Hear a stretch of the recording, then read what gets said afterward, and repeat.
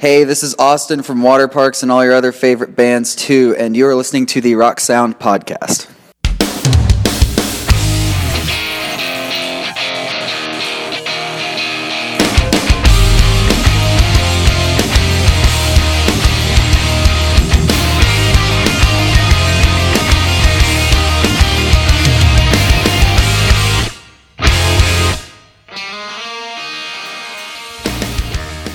Hello and welcome to the Rock Sound Podcast. I'm Will Cross, Junior Editor at the magazine. Thank you so much for subscribing over the past 3 weeks. It's been absolutely insane. We broke world exclusives last week with Andy Biersack. It was crazy. Joining me, as always, Tamsin Wills. Hiya! How are you? I'm very well, thank you. How are you, Will? I'm very, very good. Yes, things are going swimmingly. They are, aren't they? Going very, very well. We couldn't be more happy. Absolutely. And Mr. Jack Rogers. Hello, Will. How are you? I'm very well. It's been a bit mental this week, hasn't it? Actually has. It feels like everything's stepped up about a billion gears. It's all because of Andy Biersack. Yeah. I'd like to give a quick shout out to Chris Biersack, though. The old self-proclaimed old geezer. Yeah, the self-proclaimed old geezer of it, who's helped us in more ways than one to keep this push this podcast a bit more. But shout out to Knucklepuck as well. Oh, big time. They've been doing it, and it was really awesome to see the reaction of people getting excited about that album as well. Yeah, chatting to Kevin about the ins and outs of Shapeshifter was so cool. Like to chat about Third Eye Blind, and Take Back Sunday and Brand New, all those bands was so cool. So shout out Mr. Biersack, shout out Mr. Mader, shout out Chris Biersack as well. Yeah. Yep. And like this week, I think the interviews are going up another notch. I think so. So we've already got a bit of a bumper episode today, in that we're going to be running 3 completely different interviews, as well as all the extra features and everything going on. So it's going to be pretty crazy. So coming up, we've got an absolutely mental interview with You Me at Six frontman Josh Franceschi, who poured his heart out, really. Chatted to me for a long time about all things that have been going on with the band, all things that have been going on since the release of Night People at the start of the year. And some very difficult and close to the bone things as well, which was very brave of him to talk about. So we've got that coming up. We've got the return of one Miss Tay Jardine in Saint, who came to join us. Absolutely insane. We had a chat before we saw her at the debut London show for Saint. That was brilliant. We'll talk about that later. But we chatted all things Saint, her time away, and how good it feels to be back. And then finally, we've got the absolute world exclusive. I'm so excited for this. This is ridiculous. Dallin Weeks, bass player of Panic at the Disco, and much adored by all of you out there. His secret project, I don't know how, but they found me. We've gone and got the world exclusive. We got the man. We did. We got him. We got the man. We're going to be speaking to Dallin all about that and revealing everything that project is and what's to come. So, going to be insane. What a show, Will. What a show. It's so exciting. We haven't even begun. Yeah, awesome. So, to kick off then, we'll start off easy. The news. So Sleeping with Sirens picked, of course, their new song Legends for Team USA in the road to the Winter Olympics. They played that for the team at this year's Teen Choice Awards. There's been the debut video from the fictional band from American Satan, the film starring Andy Biersack. It's called Let Him Burn. It features a ton of new footage of the new film. That's going to be coming out in October. Stay tuned for lots more on that film and some words from Mr. Biersack on that. And then The Fever, Jason Butler from Let Live's new project. We've talked about them a lot already, but they finally released their debut track. It just drops out of nowhere. It's called We're Coming In. It's pretty insane, and there's heavy rumours that Travis Barker of Blink-182 played drums as well. I personally love it. It's angry. There's loads of swearing. It sounds a bit like old school Rage Against the Machine. It's angry. I love it. Tamsin, what are you saying? I mean, this is just you fangirling for about 3 minutes, isn't it? We're not going to make it that. I can just picture when you heard it and you just sort of like heart eye emojiing. Yeah. I was there when he saw it first time. I really hope that you recorded his reaction. It's in my memory. It's there for a long time. In your brain. Because it popped when we were like when we were all out having a drink last week, and Will just like scrambled to get his headphones and was just like, "Oh, nuts! I just need to hear it." And then just watching his face go from like, it's just go, like a little smirk.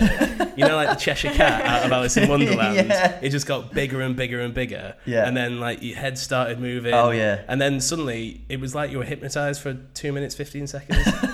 Yeah. I think though as well, like with the song, obviously a lot of people know Jason Butler from Let Live. Yep. And I think if you were a fan of Let Live, you are going to like this. I don't think it's like too far away from what Let Live did for you to like fans to be like, oh my god, what is this? Like I think Let Live fans are going to really enjoy it, but there's a lot. It's really angry. There's like big riffs. It's just a really, really big song. It's a big song, first song to come out with as well. Yeah. So I think it'll be interesting to see where they go with it. It feels a bit like an intro track as well, in that I feel like this is almost like the calm before the storm, in that this is kind of announcing who the Fever are and what they're about, and then out of nowhere soon, I feel like something else is going to drop. Calm before the storm. It's like saying that a hurricane's coming for a thunderstorm. Oh, no, I know. I mean, Like, that's true. That's true. But you know what I mean? Oh, yeah, It's like, yeah. this is us. But, like, I feel that I have this feeling there's more to come. I mean, they didn't start off quiet, did they? They played their first show in the parking lot of a donut Yeah, shop. on top of a van. On top like, of a yeah, van. yeah, exactly. I mean, that's yeah. quite a statement to make as, like, your debut anyway. Oh, yeah. So. My favourite part of that show was John Feldman spending $300 on donuts Oh, for yeah. everyone. That's Like, amazing. yeah, like Yeah. Jason was just Why like, wasn't I yo, there?" John, pay the man. He's just like, So I need to go and play a show, John. Yeah. So, more when we get that. And, Jason, you want to talk to us? Talk to us. We want to know everything. Real Friends have also started writing album number 3. Paris are playing and doing a signing at the Hippodrome in Kingston in the UK on release day. So, this time next week for their new album. And stay tuned for next week, because we are going to be speaking to Miss Lingun on album release day. So, that's going to be awesome. And to finish off this week's news, Wage War, their album Deadweight, has increased sales by 268% compared to their debut album Blueprints, which is mad. That is mental. That's a really high percentage. Yeah, crazy. It's a percentage which doesn't actually exist. There's also that. Like, what, It's yeah, that but, good. but that's how good it is, Yeah. that you can't be better than 100%, but they've doubled that and then added another 68. Like, that's how well it is. Oh, yeah, for like, sure. It's actual mental for a metalcore band to be able to achieve that in this climate. Huge achievement, man. Like, I think it's testament as well that if you write a good album, that resonates, then you will do well. And I think that's awesome. So, and also stay tuned on that, because we're going to be speaking to frontman Britton Bond all about that, and working with Jeremy McKinnon on the album next week as well. So We've got it all. we're spoiling you guys. Yeah, amazing. So we'll kick off then. We'll get straight to it, right? Interview number 1, Josh Franceschi. So when I picked up the phone to Josh, I wasn't really sure what to expect, because you and me have been doing bits and bobs since Night People came out at the beginning of this year, but like, it's not been totally clear what they've been doing. They haven't been super busy, and it's all gone a bit quiet as of recent. So I wasn't really sure what was going to happen. And I picked up the phone to him, and Josh, just absolute top guy, just chatted to me for ages about everything that's going on. He was so honest about what's been going with that band and how they feel about that album now it's been out there for 7-8 months. Man, like, I don't really know what to say. I think you should listen to it, and then we'll chat about it afterwards. But yeah, this was one of the most eye-opening chats I think I've ever done. So, Mr. Josh Franceschi from You Me at 6, here we go. Thank you for coming on the podcast. We've been really excited about it, so I really appreciate it. No worries, mate. I'm always here to tap to you rock sound, so thanks for having me. Should be a laugh. Pleasure, man. Let's kick off with Reading and Leeds coming up. I've heard that's kind of going to be the beginning of the end of the Night People cycle. So I just wanted to kind of get into that and kind of wonder what the thinking behind that was. Is it because just so many new ideas are kind of already flowing? I think ultimately, we're not looking at we're looking at our band a little bit differently, and we're not looking at stuff as the sort of rock and roll or the guitar band way of doing things is putting out a record, touring it for 18 months, 2 years, going away and making a new record and coming back again. Whereas we went away once and we're not going to go away again. We're already writing at the moment with the aspirations that we'll have a new record done by the spring of next year. That's obviously in a dream case scenario, but we haven't, in between touring, We've been in the studio, and when we've been on doing festival season and been on the road, we've actually been taking a rig out with us as well. So the Night People era for us is kind of, the way of looking at it coming to an end at Reading is also kind of a nice thing for us, because it's not been the easiest period of time for lots of different reasons. So I think we're looking forward to sort of putting that behind us, taking a few things from it and moving forward. But constantly trying to, as I said, when we between Cavalier Youth and Night People, I think the whole time we were touring Cavalier Youth, we didn't write any music at all. So much so, I don't think even I didn't pick up a guitar for about 2 years. So I think, with this sort of part of our band's sort of career now, it's just sort of constantly writing, whether it be on laptops or on guitars or whatever, just always making music. So feeling ambitious and feeling like we're definitely on course to achieve some of our goals in terms of new music and when people can hear that, because we don't want our fans to wait like they did 3 years between Cavalier and Night People. I'm sure you would agree that, the whole landscape of how people consume music now is so different to how it was even the last time we put out a record. We can believe how much things have changed. The rules have changed completely. But it's also kind of exciting because, there's, little to no limitations as to how you can to feed your fan base what they want and the music they want, and you can really deliver it. You don't have to just think of the formula of, we've got to make an album. We're not even really necessarily looking at that. We're just thinking, how can we give our fans some great songs, in the next few months before the end of the year. So that's our target at the moment. Oh, that's awesome, man. I mean, in terms of sound, like how the new ideas sounding? I mean, is there any kind of overlap with Night People, or is it completely different? No, I think one thing that U-Music have done for a while, maybe up until even Cavalier, was always like slow and steady transitions musically from like one record to the next and how we were evolving. But I think because we wrote so much for Night People and we're writing so much at the moment that we're not really thinking about a necessary sound. We're just thinking about, does the song on its own, if it was an island, does it sound good? I think with Night People, we spent so much time trying to make a body of work where every song really made sense together. Sometimes I think we overlooked necessarily whether or not the songs might have made sense to the group, but were they standout songs in their own? Like if you chuck them in a set with all of our other songs that are popular within our fan base, are these songs going to beat them or replace them? And a few of them have, but a lot of them haven't really. So I think, just trying to write.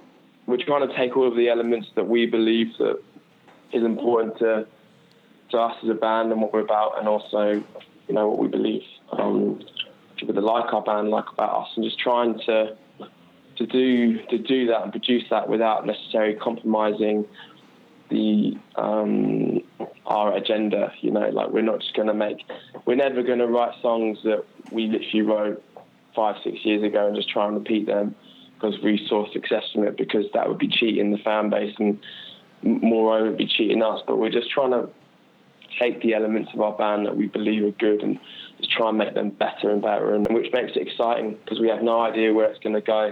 But that's kind of maybe my main reservation, or when I look back at it, the main thing that I don't think we did very well with Night People. And I think there's nothing wrong with making mistakes as long as you're willing to check your ego and learn from them. But I think that the one thing that we did on Night People is we just sort of set ourselves down our own path and kind of didn't really think about other factors that would be important. And maybe I think ending the cycle of Cavalier where we did, being at the O2 and being at the main stage at Isle of Wight and all these things, like I think when you have then after those such highs, if you don't necessarily have as smooth a next move and next transition with what you do musically as a musician, it's like it's good because it sort of re-energizes and resettles and and gets your focus back. And I think, as I said, internally we've had some dramas with this cycle. I feel like every time we put out a record, something bad has to happen within our team internally, and I'm waiting for to be able to do an interview and just be like, everything's been fucking great. We haven't had to battle for everything. We're not in court, whatever it might be. So I think we needed that almost to realign us and not give us our hunger back, because we've always been very hungry. But maybe I think it was just all too much this time around. I don't think we managed to deliver what we wanted to. So just looking forward to the future, man, because I feel very confident there's a lot in the tank. And of course we have that massive slot at the Reading and Leeds Festival, which, our main goal has always been, when we were a band, to one day headline the festival. And this just feels like we got offered the exact same slot we've had before on the main stage, which was third from top, and we wanted a new challenge. We wanted something that didn't make it just feel like people had seen that same set but a few years later. So we've gone with this one, knowing that we were going to clash with all the other headliners, and knowing that we have to put on a show that, sort of alludes to the fact that we deserve to be there. So that's exactly what we're putting together at the moment.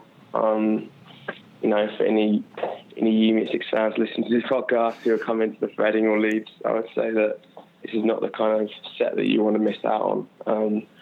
We're getting excited about it for sure. Wow, I mean, can you reveal anything for the fans at all, or is it all top secret? I think our main thing, other than conversations we've got with other friends that are either on the bill or aren't the bill about doing some cool collaborations, is mainly the fact that we're bringing our arena headline show into a tent, and I think that in itself will be something that people should be wanting to see. We're not just going in with a backdrop and just playing our songs, we're going in with a show. And I think, a lot of our friends bands that have become great live bands who've been doing it for a long time alongside us, they have the same ethos that we have, which is every chance you have a moment to make a point for yourself and what your band's about, just spend all the money. So as usual, we're just spending all the money. It's going to be a good one, man. It's going to be a good classic Unit 6 show with some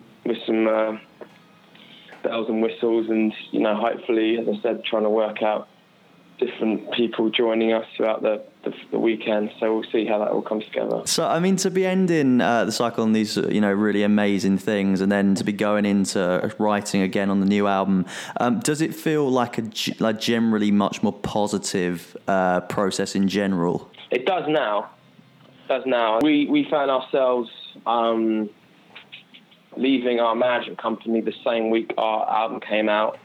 And so we self-managed ourselves for quite a key part of the year, really, which was very straining on the few of us in the band that really took it on, but straining on all of us as a group. And we just spent more time in the room with our lawyer than we would have liked to. But I feel like now we've got a great new management company who have been in the game for a long, long time, and I just sort of I've done a good job at rebuilding, mainly us mentally, to be honest. Which there's a lot of stuff that goes on behind the scenes, and actually I feel like it's not stuff that we'd ever reveal, because I feel that it's important that the fans of any bands, of course, have a connection with their fans and vice versa. But I also don't see how it makes us any more of an attractive prospect for them to enjoy if they know that actually there's been all this bad shit and what's gone on and all that sort of stuff. But I think it does take a toll on us as young men. I only turned 27 the other day, and it's quite straining having a multi-million-pound business and people trying to ruin it whilst you're trying to be creative and put on great shows and tour the world. It's a very difficult thing. But I think actually it's been our fans that have motivated our desire just to not throw it all in, because I think we definitely had those conversations over the last few months where we just thought, fuck it, this is getting too much now, let's just walk away from it. And then something incredible will happen and you'll go and play a show that, you know, you realise what you miss out on. It's not the fucking fancy major label dinners, it's not the award ceremonies, it's not fucking people bigging you up online. It's that human interaction where you're in a room on stage, stuff that you wrote that was so personal and, you know, something that you never thought would translate in the way it does, and then suddenly you get these people that in the crowd that they're their songs now. And I think that's music is one of those powerful tools which I don't really know how it can be replicated. You know, I know there's other art forms, but the power of the musician and the listener and that relationship they have. I mean, so that's what always brings us back in every time things get difficult. So that's why we're just concentrating on now we're in a good place, just making sure we deliver some great fucking tunes for the people that put us where we are, and so we can enjoy it with them. Oh man, that's fantastic. I can't wait to hear the new stuff. I mean, in terms of, you mentioned earlier that you were hoping ideal scenario like spring next year. Do you reckon we might hear some sort of new music by the end of this year, or when would you think people would be hearing stuff? Honestly, we're in a position right now where we can't do anything publicly until we're out of certain situations. In an ideal world, you know, we would be able to, because we're not actually touring that much between now and the end of the year, which is why, you know, we're all pretty confident that if we wanted to, we could really spend the remainder of this year making a record and have it ready for spring, summer of next year. I'm very confident that we'll definitely have music out in the spring of the new year. Whether it's a whole record or not all remains to be seen. But you know, I think the main thing, as I said to you before, was for us not to leave it too long, and, you know, just make sure that whatever we put out, I think we're not, again, it's that, almost with that whole streaming service now, it's sort of like, we could put out one song, right, say on one Friday, and then a month later put out a completely different song that sounds completely different to that last one, and it doesn't need to be that thing of, are they putting out a record, on how does it work, or if we put out an EP or whatever, a mixtape or whatever we decide to do with it. And I think that's what we're finding really exciting, is the sort of the avenues that we can take it. I mean, when I look back at some of our most popular songs across records, you know, we've always done quite well with writing nice, chilled out, slow songs, and maybe we'll do a whole EP of just that, or maybe we'll do a whole EP of really hard-hitting rock songs. We don't know yet, because we're not really there yet, if that makes sense. But we love the idea that we could essentially do anything and just release it without there having to be too much overthinking of it. But yeah, first and foremost, the most important thing is for us just to write good music and put it out there for people to enjoy. Awesome. So, as you just heard, Josh was not holding back in that interview. Firstly, it's crazy. I mean, you know, he expressed his disappointment with Night People, that maybe it wasn't the album that they should have made, and it didn't do the things that they kind of hoped it would when it was in the planning stages. I think it was very brave of him to say all of this, and then the promise as well of new music as well. Jack, what did you take away from it? I took away, the most interesting part for me was the fact that Night People came out this year, and like Josh was talking like a man who's had an album out for like maybe 2 years, 3 years now, and just going, yeah, we've got it. Like, this is an album which is still fresh in people's minds. Like, a lot of people, it is their album of the year, and to be that honest about something which is still very fresh for you, like it just sounds like it's not been the easiest period for the band, which is really sad to say, because like Yumi are one of the leading lights of British music, and they have been for the past 10 years. But it's nice to hear that like there's ambition in his voice as well. There's a lot of, like, he didn't hold back. That was the thing, and I think to be in that position where you're not scared to talk about like why things have gone wrong, but to also know that it's going to push you forward to do something more. Yeah. Like, and them saying that now, like like they can break the mold and just constantly write and constantly create and do what they want. It's just like it makes you feel as though UK rock's in a good place again. Yeah. When the bands are able to be this honest with themselves and not feel like they're stuck in a system. Well, that's it. I mean, you know, we've had bands who've come back from the brink to become even bigger and better, and that could happen to Unit 6. You know, I mean, we've had Architects. I mean, I like it personally, but they stumbled with the Here and Now, and now they're one of the most respected, biggest metal bands probably on the planet. You know, and you've had the same thing with While She Sleeps this year when they self-funded You Are We, and it charted in the top 10 in the UK. I mean, bands can come back bigger and stronger, and I think hopefully that'll happen with Unit 6. Tamsin? I mean, I think a really important point to take from that interview, something that really struck me actually when I was listening to it, is obviously they went away for a few years after Cavalier Youth to sort of write and focus and try and decide what band they wanted to be and what album they wanted to make, and Night People was, you know, the end result of that. And that was meant to be the album that was like, we're back, we're doing this, we're never going away again, this is it, we're going to go like bigger than ever before. And they like, when it came out, like everyone saw how much they were pushing it and believing in it. And then for Josh to say in the interview a few months ago, we were close to calling it a day, like it kind of shows what a difference those 7 months have made. Yeah, it's scary, isn't it? Yeah, and like as he kind of tried to explain, a lot, by the sounds of it, a lot of really shit stuff has been going on with the bands, like behind the scenes stuff that fans and like people like me and you, we don't really think about, we don't really see, we just, you know, see what they make.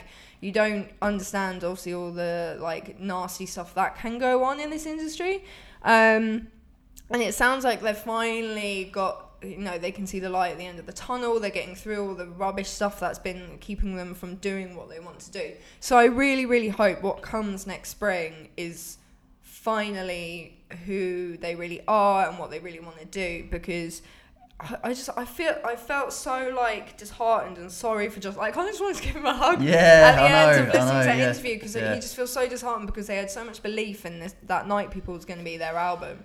And it's just not happened for them. That's it.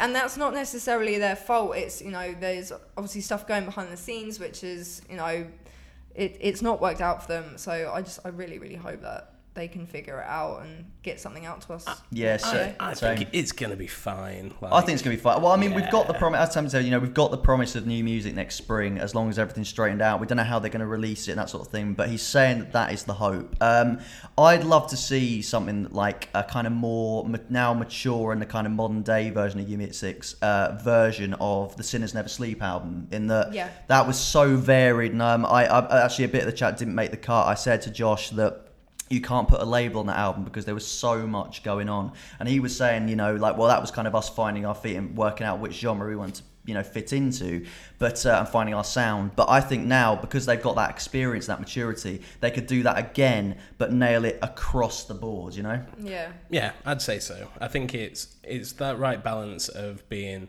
what made you big, but also not being tied to that. And I think there are bands who has the confidence and the ambition and the drive to be able to do that now, and I think they're going to do exactly what they're supposed to be doing.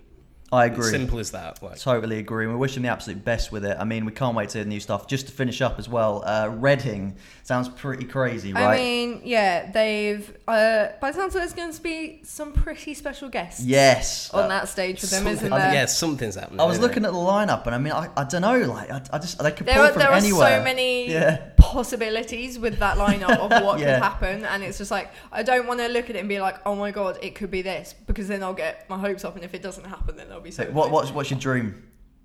I would like to, it won't happen, but Jimmy Eat World are playing on the same day, so if they could, you know, do a mashup or something, I don't know how it would work, but if they could make it happen, Unit 6 mashup. I'd be really happy with that. Medley, that'd be sick. I'm going to go, we mentioned him earlier, but I'm going to go with Loz from While She Sleeps, Sam from Architects, doing the scream at the end of The Consequence. That would be amazing. Yeah, that would be sick. A long time ago, they got Winston from Parkway Drive and Vigil from The Ghost Inside to do it, and it was one of the sickest things I've ever seen. So, yeah, you know what I would really like to see as well is maybe one of the acts from the One Extra stage. Like they've played around with like that scene before. So I wouldn't be surprised if they get a big grime artist on stage. Oh, no way. Yeah. I wouldn't put it past them. Be well good. Jack, just quickly. Zeal and Ardour. Straight up, just, yeah. Guys, so many possibilities. you know what to do. Awesome. So, yeah, all the best to Josh. Brilliant stuff. Cool. So, it's that time for listener questions. To kick off on Twitter, at C3P_O, which we absolutely love. What's the best show you've ever been to? Tamsin? I didn't really pick a show for this. I picked a set. That's fine. That's all I could think of. Yeah. Kind of just, I think every episode I'm just going to talk about Jimmy Eat World. Because when they played Reading Festival, I think it was 2014, it could have been 2015, I can't exactly remember, but they played Futures in full in the pit stage, which is a medium-sized tent, I guess you could call it. And they didn't actually confirm it, that they were going to play Futures in full. It was just they were doing the tour in America at the time, and everyone was like, oh my god, what if they do it, what if they do it, what if they do it? And they came on stage and they were like, 10 years ago we released an album, and I screamed so loud my friend literally looked at me like, I am not with you. She transcended. Who are you? Yeah. Yeah. And then I pretty much just cried from start to finish. Amazing. That album's a banger as well. Yeah. Possibly best Jimmy album, actually. Low Yeah, key. it's my favourite Jimmy Eat World album, hands down. So yeah, as soon as they started playing it in full, I was just there like, oh my god, I'm feeling so many Night things. Drive, you were just done. Oh, as soon as 23 started, that was my it. God, don't get me started Mate, on 23. Saw all honestly. my friends from university and we were both just like sobbing. So, on people's birthdays when they do turn 23, a lot of people play Blink. Yeah, I did Jimmy when I sat on my own in my kitchen with this massive bottle of Prosecco, just listening, and all my housemates like going, oh, happy birthday, what you go? And I just put this on and just drank from the bottle, and they all just went, oh, bloody hell, Jack, this is a bit bleak. Amazing. My shout, I was going to go, my actual best show I've ever seen is Let Live's first ever UK headline show at the Old Blue Last in 2011. You never talk about Well, them. that's the problem. You I never talk about talk them about all them. the time, so I'm not going to go with that. I'm actually going to go with a festival set like Tamsin, also at Reading. Taking Back Sunday at Reading 2006. I was only 14. I was lucky enough to see them on the absolute wave that was Louder Now, back when it was the Fred Mascherino. So jealous. Oh, Fred Mascherino, Matt Rubano lineup. Honestly, changed my life completely. Never been the same since. They finished with a 1-2 of Cute Without the E and A Decade Under the Influence. It was when Mate Damn Sure was massive all over the radio, and it was just one of the greatest things I've ever seen. That band in their prime was something. They're still brilliant, but that band in their prime were just something on that else. album cycle they nailed it. Oh, big time. I remember yeah. seeing them at Give It a Name when that was still a thing. Oh yeah. Oh, I don't know make what them you're like gonna that say. anymore, do they? It was Just As Louder Now was coming out, and it was when Adam swung his microphone around his neck, which he does, and he smacked the bass player in the head. Yeah, Matt knocked him Rubano out. was knocked out. Blood everywhere. Covered in blood. Yeah. Yeah, that was a set to remember. Yeah, so good. So good. Taking Back Sunday, we love you. And Jack? Easy. My Chemical Romance, Black Parade Tour, Manchester MEN Arena, just ridiculous. Like, from Gerard being pulled out on a stretcher to the fire and the pyro during Mama, to them leaving the stage after Famous Last Words to come back out as My Chemical Romance and play basically another set. Thursday supported, like, I went with my dad, and it was just like, it was me bridging him to like my side of things, because he was like Maiden. I said, do you want to come and see My Chemical Romance with me, Dad? And he thought it was nonsense, but I just like looking back, just that band were untouchable, like, and they continue to be it, and they're sorely missed now. But on that tour, like, my God, ridiculous show. A band. I feel very privileged to have seen that in full, and just the effect that it has on people now. And I was just like there, like with my little spiky hair, like throwing the horns for an hour and a half, like trying to fit in with everyone. And Thursday were great too, I guess. Brilliant. Yeah. Brilliant stuff. Easy stuff, man. Great shouts. At We All Go Mad asks, if you could only listen to one song for the rest of your life, what would it be? I'll take the reins on this one. We're going to stick with emo, actually. This is a very emo answering session. The Used, The Taste of Ink. I think that's... Banger. Yeah, absolute banger. Yeah. That song is the best song of the entire emo era, I think, which is mad. Absolutely. What? Yeah, I know. Claims United. I stand by it though. Like I, you know, the amount of ludicrous tunes of that era is it says a lot that is, in my opinion, the absolute pinnacle. I mean, it's got one of the best choruses of all time on it. It rages, but it's melodic, it's moving. Burt McCracken's vocal performance on it is unbelievable. If you like anything across that entire spectrum, you have to own this song and listen to it on repeat. It's one of the greatest songs ever written, I think, and co-written by none other than John Feldman, who always comes up. So yeah, the master of everything. 6 Degrees of Separation. Yeah, like Feldman's done everything. He really has. Yeah. Love him. Love him. Brilliant. Absolute banger. Taste of Ink. Amazing. Jack? I'm gonna go for Take This to Heart by Mayday Parade, mainly because, for one, Alessian Romantics is a flawless album which has only improved with age, like a fine French wine, but like mixed with tears. But I choose that one because, rather than obvious choices, because I just think it's got the most beautiful build to it and different layers of just emotion that Derek like bleeds into the song. And like I'm pretty sure at times, like when I did first list that album, I went through that song again and again and again, and even 10 years on, it's still as perfect as it was then. And yeah, I'd happily sit on the desert island and just have that on CD single and just keep playing it until I went mad. Amazing. I'd even let my little football with a face on it. He'd love it as well. Absolute banger. And Tamsin? I've gone for something that's not really, it's not Jimmy Eat World. I have gone for The Dangerous Summer with Weathered. Oh, left field turn, but huge. Yeah. I had a bit. When I saw the question, I was like, there are so many answers for this question, but yeah, that album is just ridiculous. Like, I still listen to it pretty much on a daily basis, and Weathered is just a stunning piece of work. It's like you said with Mayday Parade, like, when you're listening to an album, there's always like one, maybe two songs that you like, you listen to it first time and you're like, hang on a minute, and you go back and you play it again, and then you play it again, and then you play it again, and you just listen to it. And I've listened to it so many times now, but I will never ever get bored of Weathered. It's really emotional. It's really like quite dark, and it's a sad song, and it's not the upbeat, jumpy choruses that feature on the rest of that album, and I just think it's beautiful. Amazing, bangers all round. And to finish up, we're going to do our usual just one word answer, one line answer. On Instagram, Killing Me With Chemistry asks, favourite all-time Low album? Tamsin? So Wrong It's Right. Don't Panic. Don't Panic. Yes, get in. We've got it 2-1. Leave me alone. We overlapped last week as well, didn't we? Yeah, reason will prevail. Awesome. So just quickly to promote the magazine, Shopify plug. You can buy the Neck Deep bundles. They're on sale at shop.rocksound.tv currently, and the print version of the magazine is now available to buy in UK stores.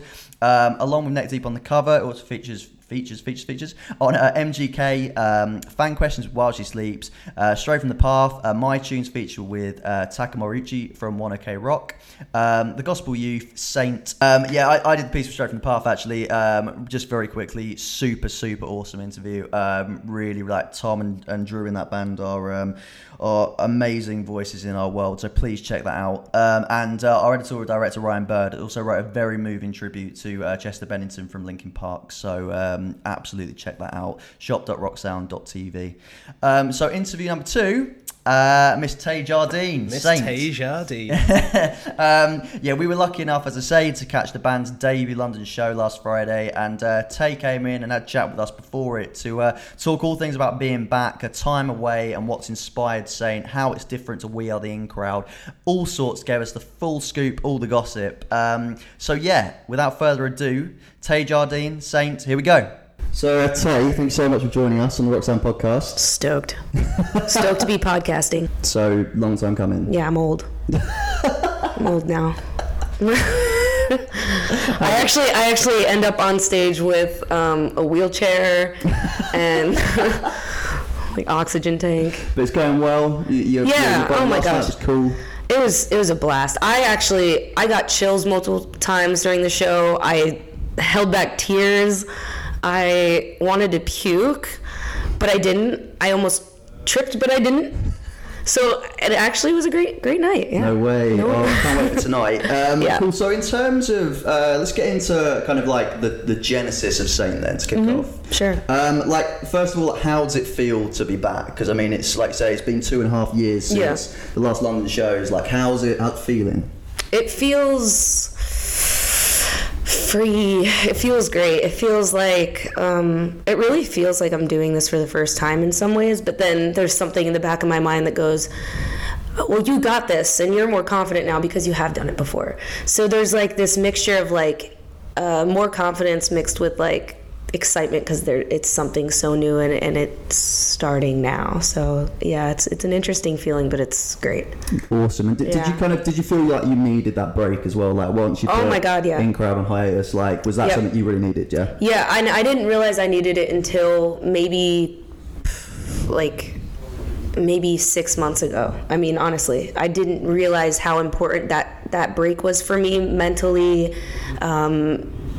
physically. Like, I mean, I decided to take that time and work a lot, even on my voice, you know. So the physical time off was incredible for that, and then just mentally to be like a real person, not on the road all the time, was just really fun and exciting and eye-opening for me. Yeah. That's awesome. So in terms of We're the In Crowd as well, like did you feel that it just kind of wasn't kind of what you wanted to do anymore at that point, and you needed to do something a bit more true to what you were interested in? Or that's true, but like at the same time, like it was hard to decide that. Like like something that I want to do, like I've always wanted to do We Are the In Crowd, and I've never not wanted to do it. I just knew that I also wanted to do something more and something else. So it was just a matter of deciding what's the right thing, what's the right want at this time, you know.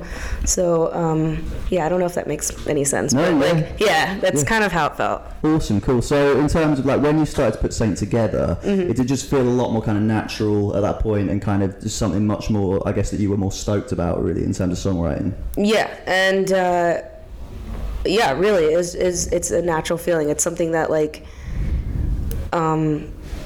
I mean, honestly, there was moments where I was against the idea because I thought that it wasn't in me, or I thought that, maybe we can just push these songs into making them more of a We Are the In Crowd vibe or something like that. And the more that I would think like that, the less it seemed worth it, to do something like that. So, it's just so natural. That's awesome. Yeah. And I guess as well, like when you started to put the songs together, there was kind of you really took your time in putting everything together. Was that because you wanted it to be, when you came back, did you want everything to be absolutely perfect? Yeah, totally. There was a lot of like perfecting everything because we had the time. There was no like rules saying you can't, you have to put it out this time or whatever. Like, there's no label. There's no like top guys saying like, this is the right way to do it, or change this picture, or don't wear that. It was just like, I can spend the time and figure out how I want this to look, and work with the people who are behind the project with me to just perfect it. Yeah. Cool. So I mean, I guess having that kind of extra time, and you didn't have those limitations of, say, a label and that sort of thing, was that a much kind of more free experience? Oh yeah, totally. And did that affect the songwriting? No, because that decision wasn't made. That decision was made after. Oh, I see. The songs were written.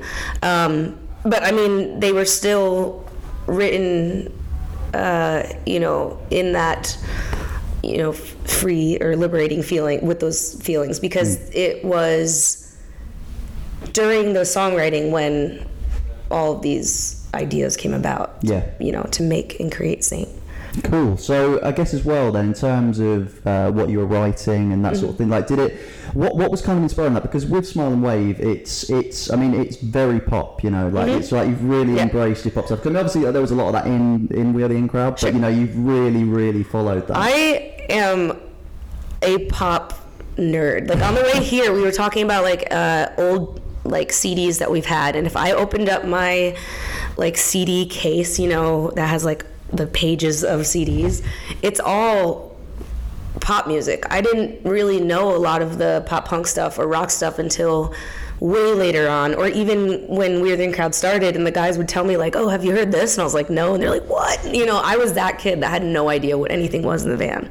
So now I was like I'm like, yeah, I still have Ace of Base in my thing. I have Britney Spears, I have NSYNC, I have, you know, Aqua, like all these really like interesting interesting albums that I think just create my natural taste in music. So I think it makes complete sense that these are way more poppy. Awesome. Yeah. And it's as well lyrically, like the EP is very, so it's quite defiant and also feels very personal. Did you feel that there were certain things that maybe that you wanted to address or settle or things like that lyrically? Yeah, I mean, there was that conversation every day in the studio. Like, oh, wow. Okay. Yeah, like this one's going to be about this. Like, you know, everyone keep that in mind kind of thing. Like, whether it even be like the lead to sound more like that feeling or whatever. No way. Yeah, I think we always talked about like what the song is supposed to be about before it's just like, let's write lyrics to this one. Like, I mean, sometimes that would happen, but for the most part, I would say there's usually a theme. Yeah, so there was a real point to everything you were saying, essentially, across the EP. Yeah, for sure. And I mean, as well, if you ever feel alone, it feels very. You're talking about difficult things, but it feels very positive as well. That's the point. Oh, yeah, cool. and because that song has such an upbeat and positive feeling, it is that song you can go to and be like, wow, like no, not only is she saying like she's not, you know, I'm not the only one feeling, you know, these issues or dealing with any of these like internal battles, but this song makes me feel really happy, you know. So it's like, yeah, it's totally supposed to be a like happy mood booster. Awesome. And like, I mean, I guess as well, and I guess you could say it for the whole EP as well, and that it is dealing with, like you say, very sort of specific and serious things, but the way it sounds and the way it feels is so vibrant and happy. And honestly, like, that's sort of how I feel with Saint in general. Like, we've always discussed, like, is Saint a solo project? Is Saint a band? What is Saint? I'm like, Saint is the place I go to feel better, you know? And like, it is totally me, but it's also like an outlet. So it's, I don't know, I really like Saint. But do you feel that? It's cool. Oh man, well, so do I. I mean, like, do you feel that maybe there needs to be a bit more of that as well in terms of like the music in general at the moment? Because everything it tends to go to different extremes, I think. Yeah. And either bands go for very sort of light, fluffy themes, or they go totally the other way and it's very sort of serious, you know. I mean, to each their own. I mean, every once in a while I love to hear a song that's maybe not as like lyrically driven, and it just makes me feel good. So I mean, yeah, to each their own really is my answer to that. For sure. Yeah. Like, and in terms of moving forward with Saint and like, you know, with We're the In Crowd in the past now, is that very much the plan? Like, is there going to be more Saint songs in the future? Yeah, right now Saint is 100% my focus. Awesome. Yeah. Cool. So more tours, more. Oh, yeah. Yeah. Nah, stopping today. I quit. So after these shows, there are a lot of plans. Of course, yeah, absolutely. And people at home can. I know I don't want to press you to give anything away, but can people at home look out for things soon? Maybe. Yeah. Yeah. So I can't say too much. No. Well, get excited about that. It's going to be awesome. And as well, you're playing. We chatted about this before we hit record. You're playing in-crowd songs a little bit in the. This isn't a spoiler because they'll go out. That's all right. I mean, we already spoiled it by playing the first show and it going all over Twitter. Right. So. Yeah. Of course. Yeah. So I guess with that, is that kind of something that you? I mean, honestly, it's just about not forgetting like where we all came from. Like, you know, it's not like this totally is, you know, my new journey, but like it's not like not putting my fingers up and saying F you, Watik. Like, that's totally not this. So it's sort of like just saying like, hey, like, I'm still about these songs too. Like, this is great. And I know that, you know, I know that that's what they want to hear too. Like, I know that if I went to a show, this actually happened to me before. I went to I used to love The Academy Is, and then we brought William Beckett on tour with us, and I was like, man, I really hope he plays The Academy Is songs. And I'm thinking, I was like, man, but if I was a solo guy, like, I don't know if I'd want to play those. And every now and then he did, and I got that feeling, that nostalgic feeling, and I was like, yeah. So I know what it's like, and I just feel like they they deserve that feeling too. Yeah, so I mean, You know? I think it's important because I mean, obviously, we've actually chatted about this on the podcast that sometimes bands do kind of bin off songs and that sort of thing. Yeah. People or if people go solo, they just ignore what they've done. Yeah, and it's hard to like go back because you kind of feel like you're taking steps backwards, but ultimately you're not. Yeah. That's very cool. And so I guess as well to finish up then, in terms of, maybe future material and things like that, obviously, the EP's only just come out, so you're focusing on that. But just in terms of we've talked a lot about how the EP goes to so many different places, could Saint go, to any of those places in the future, maybe even more? Oh, yeah. Also, like I said, these songs were written almost 2 years ago. I definitely have a lot more in my life that has happened. So, yeah, I would love to get in the studio tomorrow. That would be great. Awesome. So that was my chat with Tay Jardine of Saint, or as Saint. Really, really cool. Those guys are so awesome. We had such a good chat about pop and her really following her pop side. And obviously there's always those elements of that in We Are the In Crowd. But, she's been able to follow so many different things now from that. And it really feels like she seems so happy and in high spirits. It feels like she's really doing what she wants to do now. And that's awesome. Tamsin? I think it was a really good interview actually, and I think there's a few things I took from it. One being, she said she wasn't really into the idea of doing Saint when it first became a sort of a thought that got put out there. And I think that probably comes down from her own confidence issues, really about being the sole member. I guess we're still not really sure if it's a band, if it's a solo project. She just, as she said, it's just a place she goes to feel better, which I think is a really nice way to approach a new project. Very cool. Like she said, it's very freeing, it's very liberating, just to write how she feels and and put these incredible pop melodies along to it. So I think, We Are the In Crowd did a lot. They toured the world. They ticked off so many things for a band to do, but I feel like Saint is going to be a lot bigger. I think partially because it can appeal to so many people. There's people that will like rock music but also really, really have a guilty pleasure towards pop. They're going to enjoy it, but people outside of the rock world, I think Saint has the possibility to go mainstream as well, and that's not a bad thing. Oh yeah. I think there are so many possibilities with the project, and it's nice to see her so excited about it. Yeah, definitely. I think this could go massive as well. Smile and Wave, bit of a banger, Jack. Every time I hear that, I just think of Madagascar with the penguins. Smile away, boys. I can't, every time I see it, hear it, whatever, I just think of penguins. Oh, now, thanks. Yeah, sorry. I love penguins, so I'm not really. It's a very good thing. I'm not really that angry. It's a very good thing. Yeah.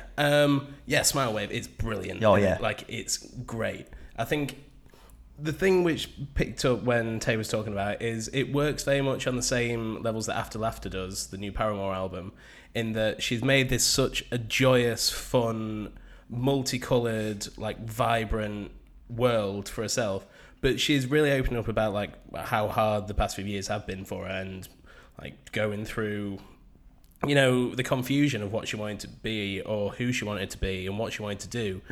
And I think it's something which is resonating with a lot of people. We'll talk a little about the show last Friday. Oh, yeah. Which me and Will were at, and to see that many people, for me, the biggest part was how devoted the people are towards Tay and following her in this new direction. The queue to get pictures with her and sign in that Hoxton Bar and Kitchen, that's full name. Yeah, full name, nice.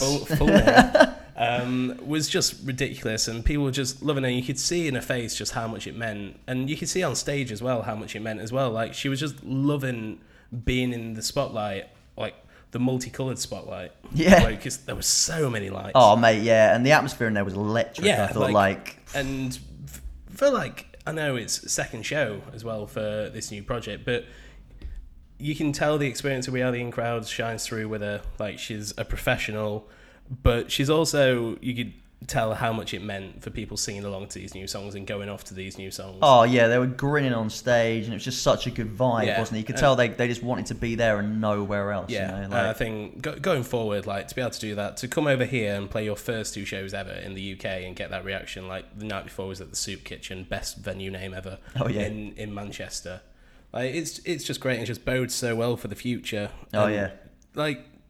And just speaking to her and hearing you speak to her, like she's just so open about like who she is now and confident, and that's just going to keep going bigger and better and just going forward. I really hope that people outside who aren't already on board with Saint but were with We Are the In Crowd to get involved as well and like cherish this as much as they did that band. Definitely, yeah, and definitely more to come. I mean, I know Tay didn't reveal anything, but I get the sense that we're going to be hearing a lot more of Saint very soon. Talking to Joyous as well, dance moves, Jack, on Friday.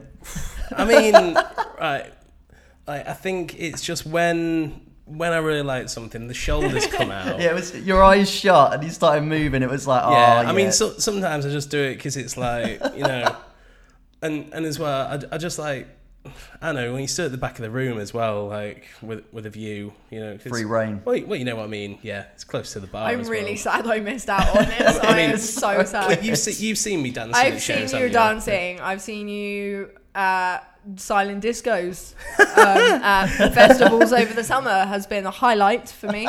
Can confirm Jack's moves are excellent. They were brilliant. It was the first time I'd seen them, and as soon as Lighthouse came in, he was. I mean, it's a slow jam anyway, and he was just grooving away. Well, I so. mean, mate, you've only Having a little shimmy. tip of the iceberg, mate. There's, like, Oh, by the time they dropped Rumour Mill at the very end, you were. I think yeah. we're going to run the pit. yeah. I mean, like, I considered it. I thought there was a part of me going,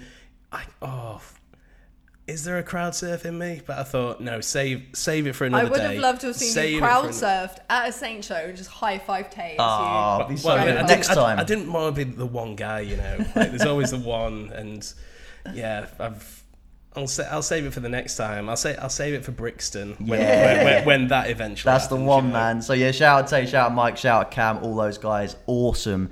So weekly feature now. Tips from hosts, RS shouts. This week, to tie it in with what I've been talking about with Saint, we're going to do our favourite project when someone from a band who have been much loved has started something new. So I think Jack, start with you. Mine is Issues. Oh, good shout. If you didn't know who Issues were, who this brilliant band are, they started life, some of the members as Woe Is Me, who brought out some absolutely brutal riffs in the early not the noughties, in the early 10s it was. Yes. And then there was a bit of discontent in the band and they split off, but then from that Issues was born, which is this perfect hybrid of like pop sensibility and new metal worship, and like it just molds together into this absolutely amazing band, unlike anything else people are doing. The debut self-titled album is near perfection. Tyler Carter's voice is like caramel. It's like it was made from angels. Oh yeah, like and when he fully goes for it, when he goes full like Whitney or full like full like Justin Timberlake, it's just like full JT. yeah, like I think like they've got new album should be coming very, very soon, but I'd say get on the train now, like, because they are just stunning. Yeah, if you don't know Issues, check them out. They're unlike any other band. They're actually talking about best shows ever. Their debut London show in 2013 is up there for me. That went off, so that was mental. Yeah, just to point out, if you do want to have a starting point, start with that first EP. Oh yeah. Start with go straight on King of Amarillo. Yeah. Like perfect. Black Diamonds is an absolute perfect pit song. I'd say it's a classic now, actually. Yeah, Black Diamonds, banger. Tamsin. I'm going to go for a slightly off the wall kind of someone that's not maybe directly involved with our scene, but is still very much relevant. It's a man with exquisite eyebrows called Charlie Simpson. For those of you who don't know who Charlie Simpson is, he started life in the now revived band Busted, who are kind of like they were a pop band, they were a pop band with guitars essentially. They all play guitar, didn't they? Very, very controversial back in the day. I mean, I was 11, 12, I think, when they came out. So it was a long time ago. Charlie then left and started a new band called Fight Style, which was just like disgustingly heavy. And they put out some incredible albums. I've been re-listening to Grand Unification what an album. A lot recently. Banger. And I loved them. I thought Fight Style were great, and I really, really enjoyed everything they put out. And then, he's a man of all trades, is Charlie. He decided to go solo and kind of focus on the music that he grew up listening to, and produced some stunning albums on his solo record. I think he's got two. He's got two, and then he released one before rejoining Busted a couple of years ago, which was kind of live versions and a few B-sides as well, which you need to go and listen to because they are all absolutely stunning. And if you like This Wild Life, any sort of acoustic-y, Elder Brother, those sorts of bands, if you like that music, go and listen to Charlie Simpson solo records because they are just beautiful. For sure, brilliant shout. Finish up, I'm going to go with Head Automatica. Daryl Palumbo of Glassjaw. Glassjaw are a turn of the millennium, I guess, like post-hardcore, kind of emo, screamo bands that completely redefined everything, basically, and they've influenced everyone from Let Live to Don Broco to Bring Me the Horizon in the modern day scene. So their singer Daryl, he kind of stopped Glassjaw after 2 albums, and he came back with this project called Head Automatica that complete left field turn. It's basically a pop band with this album called Decadence that is just a dance floor monster. Like, you might know a song, if you don't know the band, you might know a song called Beating Heart Baby. Banger! Yeah, total banger. Like, as I say, it's just an absolute dance floor destroyer. Like, it is pop perfection, that album. And then they followed it up 2 years later with an album called Propaganda, which is a bit less electronic and kind of neon and dance floor like, and just straight up pop bangers, basically. A song that called Graduation Day, which is just an absolute 12 out of 10 tune. I think anyone into bands of the modern day, like Waterparks, we talked about Chapel last week, and then even sort of more pop punky bands, but who lean on the poppy and melody side of things, like with Confidence and things like that, you can all get on board with Head Automatica. Like, they're so open in so many different styles, and just the choruses and the melodies, man, like, they're so cool, you know, and those albums are over 10 years old now, and they just both still stand up. Daryl is just an absolute genius of a vocalist, hooks for days. Head Automatica, check him out. Awesome. So that brings us to our final interview. Very special. You've been asking for him, Mr. Dallon Weekes. His very secret project. It's based by Panic at the Disco, and he's been playing shows with Ryan Seaman, ex-Fallen in Reverse drummer, under this moniker called I Don't Know How, But They Found Me. And it's generated this crazy, mental fan following to the point where a massive fan website's been created, but there's still been so much mystery, and a live album, a kind of bootleg live album's been put together of live recordings of the songs that have been playing. It's absolutely insane, taking on a life of its own. So what do? We went and spoke to Dallon because we wanted to find out exactly what this is, when we're going to hear music, what's going on, and he was an absolute dude and let us do it, and we had a brilliant chat. So here we go, world exclusive, Mr. Dallon Weekes, I Don't Know How, But They Found Me. Thank you so much for coming on the podcast. Like, it's a real pleasure to have you on. So yeah, I guess what we want to talk about then is I Don't Know How, But They Found Me. We're massively intrigued by everything that's going on with it.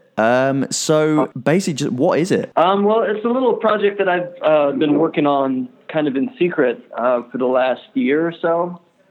I've ended up with some time on my hands and a whole backlog of songs and ideas with no real outlet to use them in. So I just created one in my spare time. I made a record, went to a bunch of friends, places that had like studios that were willing to like give me an hour here and an hour there to piece this thing together.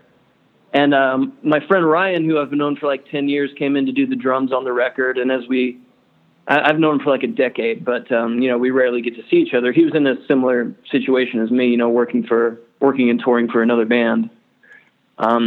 So we just got to talking about wanting to do something in our spare time. So that's sort of how the idea of working together came about. But But yeah, it's been fun so far, and it's been kind of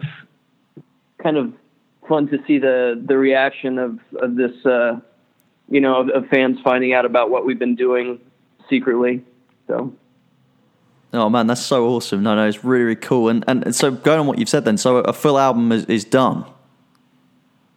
Nearly. I mean, it's been a process just because I don't really have, you know, a huge budget for this thing, and my skills at recording on my own are pretty limited. I've been learning over the last year, but I still don't. I don't know it all. That's for sure. So. It's nearly finished. I could have called it finished a while ago, but I recently wrote a song that I really want to add to the record, so I'm putting the finishing touches on that one right now.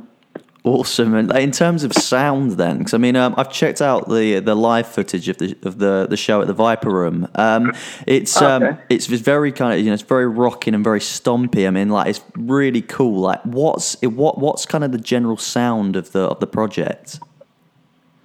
Well, I've when I was making the record, I was listening to a lot of like Sparks and 70s Bowie and like Joe Jackson and Oingo Boingo too.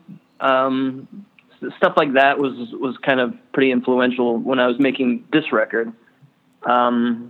You know, not necessarily wanting to sound like any of those artists, but I was listening to a lot of that stuff and wanted to create something that was in the same vein, had the same feel to it, you know. So hopefully it's in that neighborhood somewhere. Awesome. And is this? Did you, with the project itself? Were you kind of stitching this together in between stuff with Panic, or like how was it working on a time scale? It kind of was that. Yeah, I would be writing stuff while we were on the road, and you know, bits and pieces here and there. But it was all pretty casual because there was no, you know, pressure to make a record. It was just something that I wanted to do. So any spare moment that I had would be, you know, sitting down to either write or record this thing. Awesome. And it's, as I say, I mean, we was chatting about the sort of the already sort of dedicated following the project's receiving. It like, I mean, even to the point of, you know, someone's kind of bootlegged a live album of all the tracks you've been playing and everything, which is mad. I didn't know that. That's crazy. Yeah, man, that was really, really cool. How does that feel like to have this following already?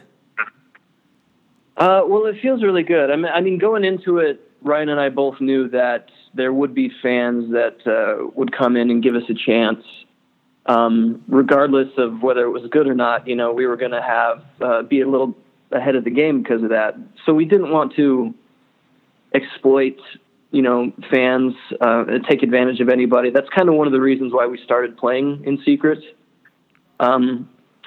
We both wanted to, you know, kind of find our roles and find out what this thing is going to be. So we decided to start playing around Los Angeles in secret for people who, you know, didn't know who we were, didn't care what bands we were from, and see what kind of reaction that we could get. And so it's been interesting to see it grow naturally from that. That was kind of important for us to do, to be as honest about exposing it to people as we can, and to have it grow as naturally as we can too. Because we knew that we would have, you know, people coming in regardless. So that's very cool. And in terms of, like, obviously you mentioned Bowie and Oingo Boingo and artists like that. Is the project a way of kind of fueling those personal musical passions of yours that maybe that are separate to you know, Panic, and the same for Ryan as well? Yeah, I mean, I suppose it is. It's you know, like I mentioned some artists, you know, that I was listening to at the time, and while I regard that stuff as influences, I really feel like you know, there's artists that I love that I don't necessarily want to sound like. But influences come from everywhere, and a lot of the time they're even subliminal. You know, it might be like an old song from Sesame Street or something like that you saw when you were a kid. You know? Yeah. Awesome, yeah. So there was a lot of different stuff. Kind of, it was just. It sounds like you, when you were writing these songs, you know, you were very inspired by so many things. Then, yeah, it comes from everywhere. It comes from movies and television and books and anything that I, you know, kind of consume, whether on purpose or not. You know, that those things kind of sink in and inspire the art that you make. Yeah, for sure. And in terms of the name of the band as well, like where did that come from? That came from the film Back to the Future, which was a really favorite of mine growing up. It's that moment when Doc Brown realizes that the Libyan nationalists have found him in the parking lot of the Twin Pines Mall at the top of the movie. I always really liked that phrase. It was a movie I really love. It's probably my favorite movie, but that phrase in particular always kind of stuck with me. I'm like, such a cool sounding phrase. It sounds like there's more behind that sentence than the movie lets you know. So. Yeah, for sure. No, as soon as you said it, actually, I could imagine the quote in my head. So yeah, no, it's very cool. and in terms of the recorded music, obviously you're still finishing things off. But is the plan to maybe get something out there to people this year?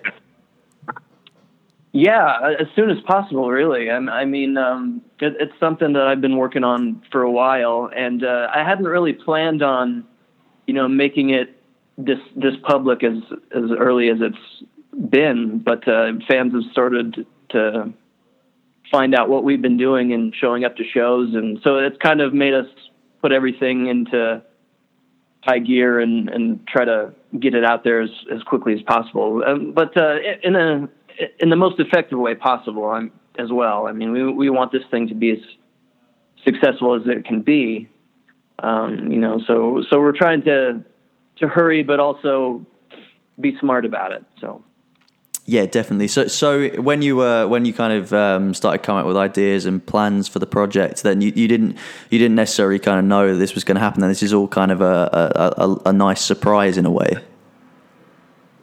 Yeah, that's definitely been the case. I mean, there are things that we knew to expect. You know, like I mentioned before, we knew that there would be Panic fans and Falling in Reverse fans that would come and check us out and give us a chance because of that.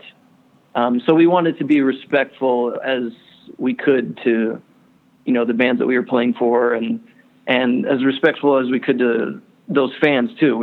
It would have been very easy to sort of, you know, do a press release and advertise and say, hey, come check out this thing we're doing. But there was something about that kind of felt disingenuous to me. I think it's a lot more meaningful when you're able to discover a band on your own, you know? Yeah, definitely. No, completely. I mean, and that's the thing. That's one of the things that's so cool about this is that it really does. It feels so kind of natural, you know. I mean, we've had people, you know, writing into us asking, you know, oh, when are you going to speak to Dallin? Like, we want to know what this is and all this stuff, you know.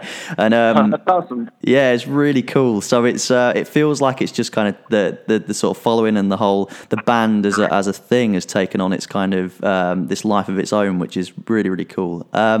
So I mean, like, yeah, I guess and in future, like, is there sort of, are there going to be more shows, or is it just kind of you're just finishing off the album, or kind of what's the plan? It's kind of both right now. We're doing a little run of shows at the end of this month, kind of a miniature tour. It's only like 4 or 5 dates across a couple of states, and because you know we're not a big institution yet. We don't have a van or anything. We're borrowing things. It's a very DIY operation. Cool. Right now.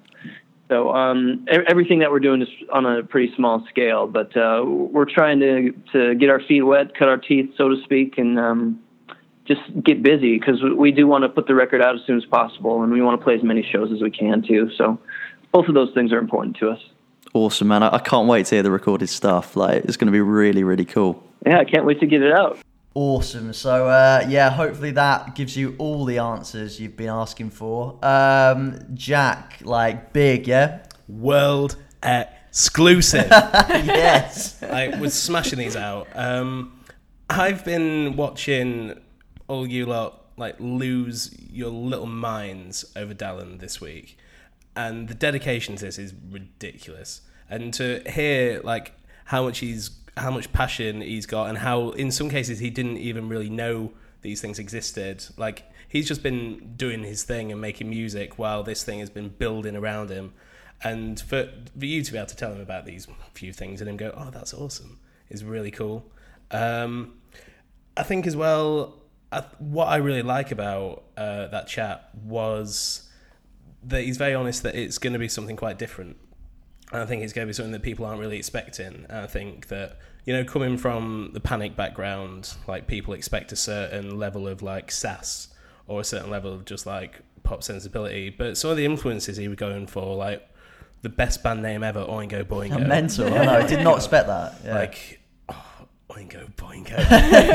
Yeah, and like 70s Bowie as well. I mean, I think you're right. I think in that anyone who's a Panic fan can get on board with this because it's got that slightly glam edge and that kind of, you know, that sort of neon-y cabaret feel, but it is something totally different as well. Yeah, and I think it's so exciting to see what's actually going to happen with it. Like if an album's coming, like what form it's going to take, like when he actually plays shows, how mad this is going to be. Like this is a phenomenon in the making, mate. It's just taken on a life of its own. I mean, like I think he just sounded surprised the entire chat. You know, it was crazy. Tamsin. I mean, I love that he doesn't even know himself like how big a deal this has become. Yeah. And I think their band name just kind of sums it all up. Like he literally doesn't know how all the fans have found out everything about them. Yeah. But I also love how sneaky they've been with things. I remember when I first started seeing the name around, and I was like, "What is this?"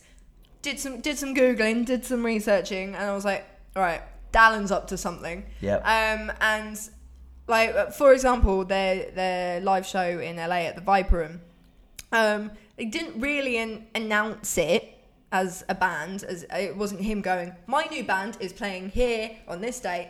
There was like a photo went up of a guy just eating in a room which is in one of their houses, and there was in like the top right corner in like the far wall was the poster for the show. Amazing. And it was just like, oh, here's my housemate eating his breakfast, and it took like quite a few people to be like, hang on, what is that in the corner? And like that is the only bit they did to announce that show, and it was just like, well, you're just gonna have to turn off and find out, aren't you? And I've watched videos, and like Dallin's glittered up, and before they even start the performance, he comes on and does like an introduction, so it's like a circus act. He's like, you know, prepare yourself for the show. Like it's very dramatic. He hits some incredible notes.